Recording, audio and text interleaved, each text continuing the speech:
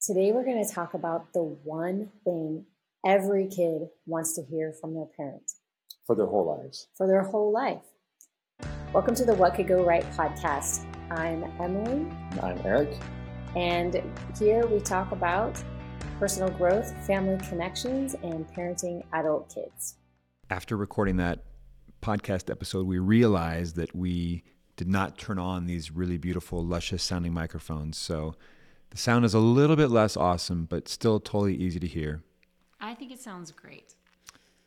Thanks for bearing with us in our imperfections. Enjoy. Oh man, speaking of parenting adult kids, it has been a week. I just want to take a second here to look back because, first of all, it's a changing of a season, like in the air. I feel like winter has arrived, and which is, I feel it doubly having just been in the Caribbean recently, coming back to these. It's started to snow here. Eric has been taking people sailing on some scouting trips to find new areas where we can take people sailing to talk more about life design and life planning. And he did just two back-to-back groups in St. Lucia. So don't feel bad for him, but yes, winter's coming on hard. It was good. If you want the skinny, go check out social media, Instagram and Facebook, lots of pictures there. But yeah, it was for the awesome factor. It's a little bit of work, but it's also a lot of awesome. So anyway, it's good to be here. And also, I'm just thinking, because we're in this space and we had a party here for our son, Eli, who turned 18. And for us, that makes 4 adult kids over the age of 18. And it's just been, and it's been coming fast. We're doing weddings. We're doing, getting into college and, starting classes. And it's just been a lot of. Let me just try to recap. So in this past 8 weeks, and most of it happening in the past 1 week, we had a daughter who came home from an 18-month service mission. 9 days later, she got engaged to be married. Think whatever you want about that. This guy is incredible, and they've been friends for a long time. And then he got his bachelor's degree, and then our son, Eli, turned 18 and was like, okay, now I'm an adult, and he's wrapping up with high school and just really eager to know all the skills he needs to have to be independent. And anyway, for us, we've been like, oh, we're celebrating this, we're celebrating that. I call it our season of Jubilee. So it's the perfect way for us to go into the Christmas season. Is already so much celebration. Hey, at the very least, 4 out of 4, our kids made it to adulthood. So we're starting to think, do we still need life insurance? Those are the kinds of questions that we're asking ourselves now. Anyway, okay. I'm going to tell a story. Yeah. All right. A long time ago, I turned 16. And when I was turning 16, I knew that I wanted to have a car. I wanted to buy a car because one of the things that I valued the most in my young teenage years was my independence. And just so you know, prior to that, prior to having my driver's license, I would just ride a bicycle everywhere so that I didn't have to ask for a ride, and I could just go whenever I wanted. And I would ride dozens and dozens of miles all over the area to see friends and come and go to school. And anyway, but I was pretty excited to get my driver's license, which I did. And I had a friend in high school whose grandparents were selling a old 1974 brown Volkswagen Rabbit, which I think if I were to buy it now, it would be considered a classic car. But it was just considered an old car at the time. It was an old car, and it was stick shift, and it had seats that had all the padding had gone out. It was just like springs with fabric over it. And I can witness to that because I did take like a 10-hour road trip with you sitting on one of those springs. Lucky you. Yeah. Lucky lady. That's love. Okay. So, and they were selling it for $500, which I happened to have because I was delivering these things that we used to have called newspapers, and I would get paid for that. And anyway, I mowed lawns and had a newspaper route. And so I had some cash and I was buying this car, and I can't even remember how I got to their house now that I think about it, but I got over to their house. Maybe you rode your bike. Maybe. You know what? I might have, because I was there by myself. Yeah. And I gave them $500, which was everything I had in savings. It was all my money. I'm already kind of getting a little emotional about this. Okay. It was a big deal. I bought this car, and one thing that hadn't really occurred to me was that I didn't know how to drive stick shift, and this was a manual car. Had not occurred to anybody, apparently. It did, yeah. Nobody was like, "Oh yeah." It was assumed everyone knew how to drive a manual transmission in those days. And so, my dad had said the first thing you want to do is just drive it from, from your friend's house to the DMV and register it to make it legitimate and insured and all that. And I was like, okay. So I get the car, and I think my friend's grandfather just sort of gives me some instruction verbally, like, clutch out, and I was like, oh, okay, yeah. And I barely make it out of the parking lot because they lived in this apartment complex, and I get out of the parking lot and I go onto the main road, which is big. It's 6 lanes, 3 each direction. It's a main road, but I stay in the right-hand lane. And I'm telling this partly because it happened around Christmas time. And I was driving down this road, sort of, going with the flow of traffic. And once you're going, obviously with a stick shift, you just got to keep your momentum going. It's when you slow down and when you're starting up that you have to really know what you're doing. Anyway, the route between where I bought the car and the DMV drove straight past the mall. The mall. And the mall, and this was also happening around rush hour. So I'm going to sort of, to paint a picture here, it was probably 4:30, 4 o'clock, between 4 and 5 in the Washington, D.C. area. And it was also just a couple days before Christmas. So imagine sort of at the mall. And I came to stop at this intersection that was 3 lanes each way on the road that I was on, and then 3 lanes crisscrossing. Yeah. And red light. I'm behind a few cars. It turns green. They all go, and I'm like putting it in first and letting out the clutch. And anyway, I stall out before I get into the intersection, and everyone's honking, and but I'm like, okay, I got to the front of the line, and then I get it back in neutral, go to first, and then I get a green light. I start to ease out on the clutch, and this time I stall out right in the middle of the intersection. And now everybody from 4 directions is honking at me because I'm completely jamming up traffic. I'm completely flustered. I'm by myself. And not that I would call anyone, but this was before the days of cell phones where it's like, hey, can you come help me? I think I contemplated getting out of the car and just pushing it through the intersection, which probably would have been even more dangerous. Anyway, all the honking and yelling, and finally I get it going enough that I'm out of the intersection, and I continue the other half of the way to the DMV, and I'm just sweaty and I'm rattled, and I'm just thinking to myself, for how much I wanted a car, I thought, this is such a bad idea. This is so dumb. And I get to the DMV and have a quarter. And so I put in the payphone and I call my dad, and I'm like, Dad, I bought the car and I'm here at the DMV, and I tell him the whole story about what happened. He's like, Dad, I think I should just take your car back. This is such a dumb thing. He said to me, the thing that every kid wants to hear throughout their whole life.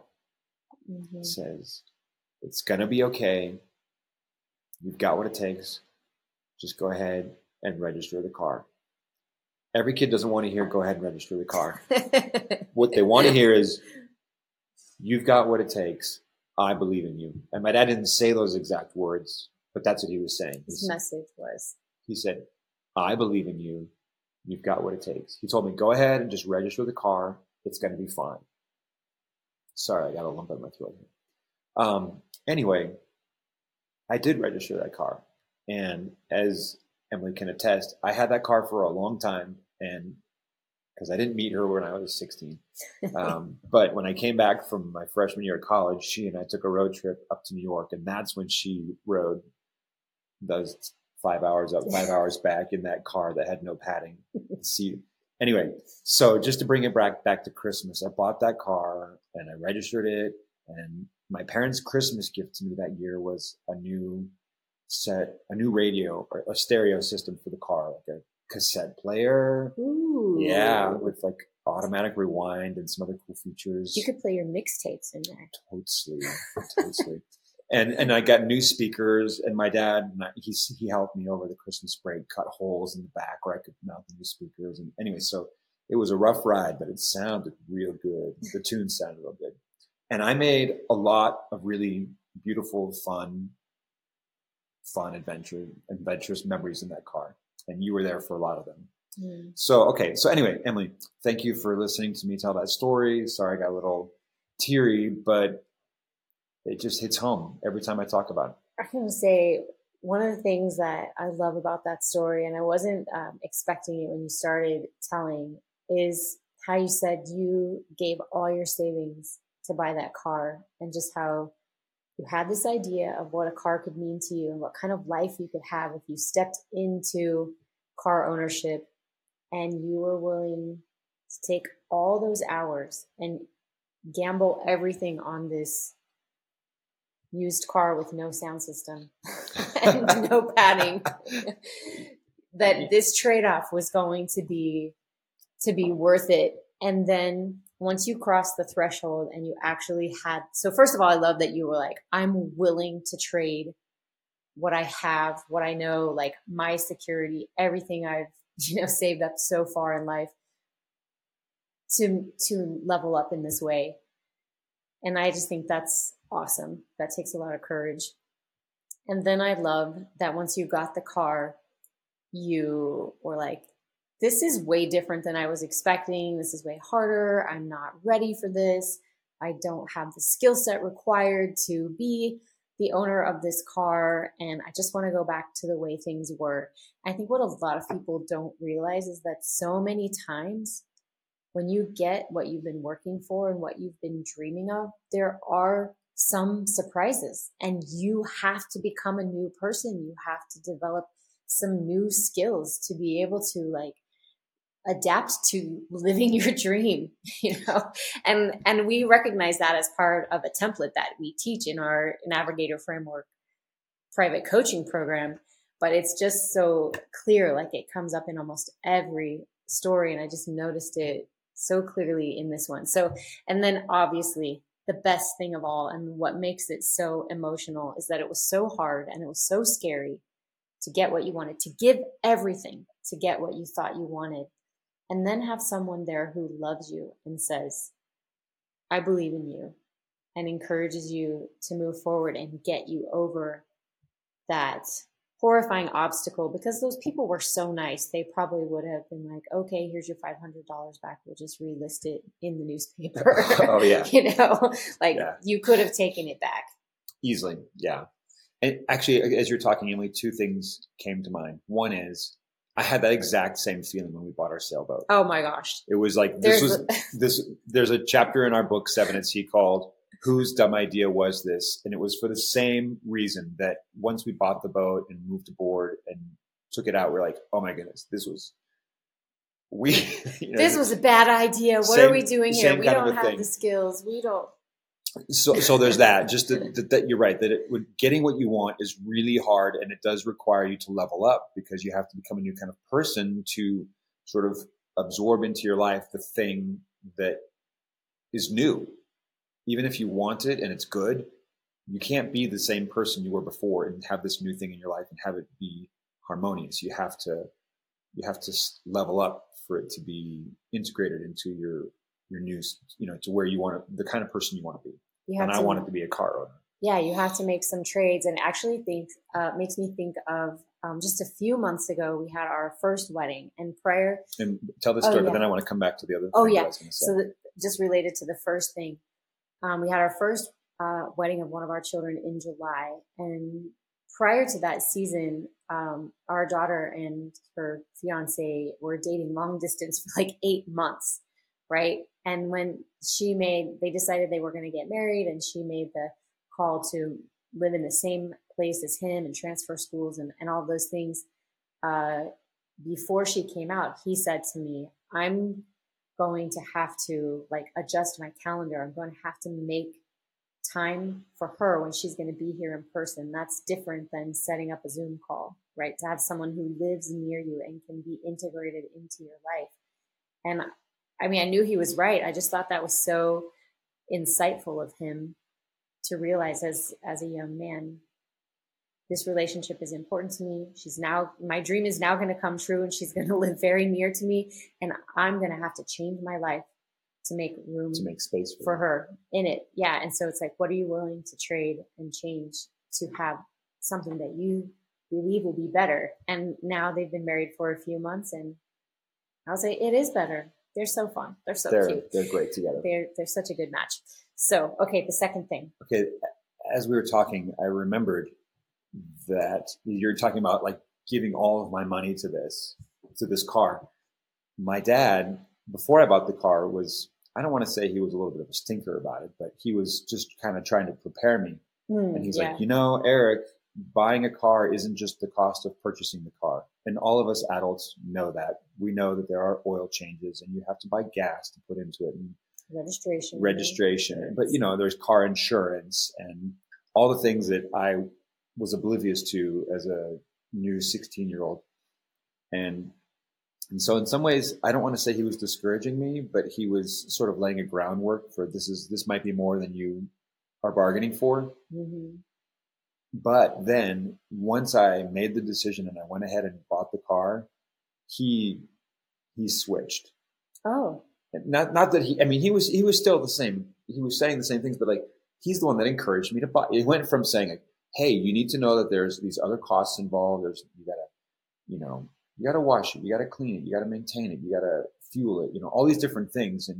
And then to say, yeah, and it's still even with all that, it's still going to be okay. You should go ahead and get it. You can handle it. You can afford gas and and if you want to talk about, how we handled who would pay for what, we have a previous episode somewhere called, who pays for what. We'll put it in the show notes. Yeah. But this was one of those junctures. And anyway, just that my dad doesn't just whitewash it and just always say, you'll be great. You can do whatever you want. You've got this. He wants to help me. He wanted to help me see around corners and not be blindsided by unexpected this and that. And so anyway, I just wanted to add that in. That's really important. And that was a way that when he was encouraging you, he was saying, given all this, I know you've got what it takes. Yeah. Okay. So that's the thing that every kid wants to hear throughout their entire life. I believe in you. You've got what it takes. Well, encouragement, we always say, is the greatest gift we can give each other. There's never a person that we don't appreciate receiving encouragement from. We receive it from our kids. We receive it from our parents. We receive it from each other. And we're never like, wait, why are you encouraging me? I've had enough. I've heard enough about what I'm capable of and how much you believe in me. And I've kind of hit my max. It's the gift that we always want to be receiving. And I like to think about that. When we're with, just say our kids, for example, are they going away feeling encouraged? Like, hey, my parents believe in me, or some other message. And that keeps me on track when I like to talk about doing the things that matter most. That's one of the things that matters most to me. And I would just say that the Orton kids know how to fill in this blank. The greatest gift you can give somebody is blank.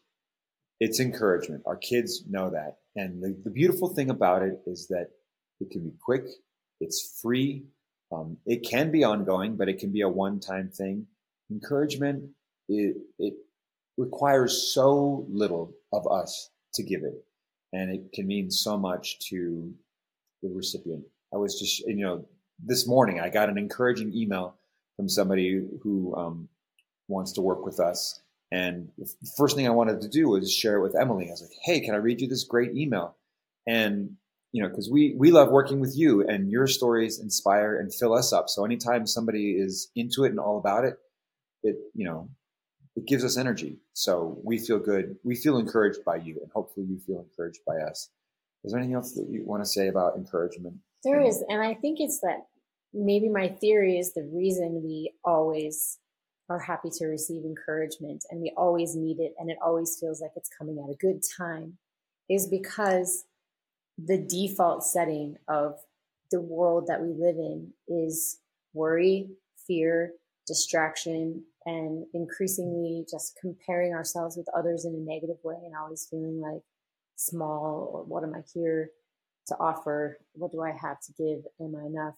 Things like that. And that message is constantly flooding over us. So whenever somebody sends us a little buoy that's like, hey, I think you're amazing, generally, specifically, ongoing, right now, in whatever context, it's never too much. We always love to get encouragement. And even this coming year, I will turn 50 years old. I'm hoping that's my halfway mark. And you make 49 look really good. Oh, thanks, love. And I always still want encouragement. You do not outgrow it. You don't outgrow it. So however old your kids are, they want to hear that you believe in them. I was on the phone with my dad this weekend. We don't talk all the time. It's a couple times a month. But we got on the phone this weekend, and he, once again, was encouraging. He was like, oh, man, you're doing great stuff. Well, and so, yeah. And I'm guessing that even after I'm 50, because Emily and I turned 50 about the same time, that even post 50, I'm still going to want to feel encouraged by my dad or whoever. And so what is the one thing that every kid wants to hear throughout their entire life? Encouragement. I believe in you. You've got what it takes. What could go right? Thanks for listening. Hey there, it's Eric. How would you like to travel for a month with your entire family anywhere in the world without quitting your job? I'd love to show you how. That's how Emily and I and our 5 kids started. We would just do these 1-month trips that eventually grew to living on a sailboat, including our daughter with special needs. Once we started to do this, we felt like we'd just found the cheat code for life, and we'd love to share it with you. So this is what we do. It's called a discovery call. You book a time for 20, 30 minutes. It's free. We're going to go over 3 questions. And when we do this, you're going to be able to launch your first of many, hopefully, family adventures. Does not require you to quit your job. All you got to do is go to theawesomefactory.nyc/discovery, pick a time that works for you, and we'll get on and we'll get you going. Why do I do these for free? Because everyone deserves to know what's possible in their life, including you. So, love to see you there. Thanks.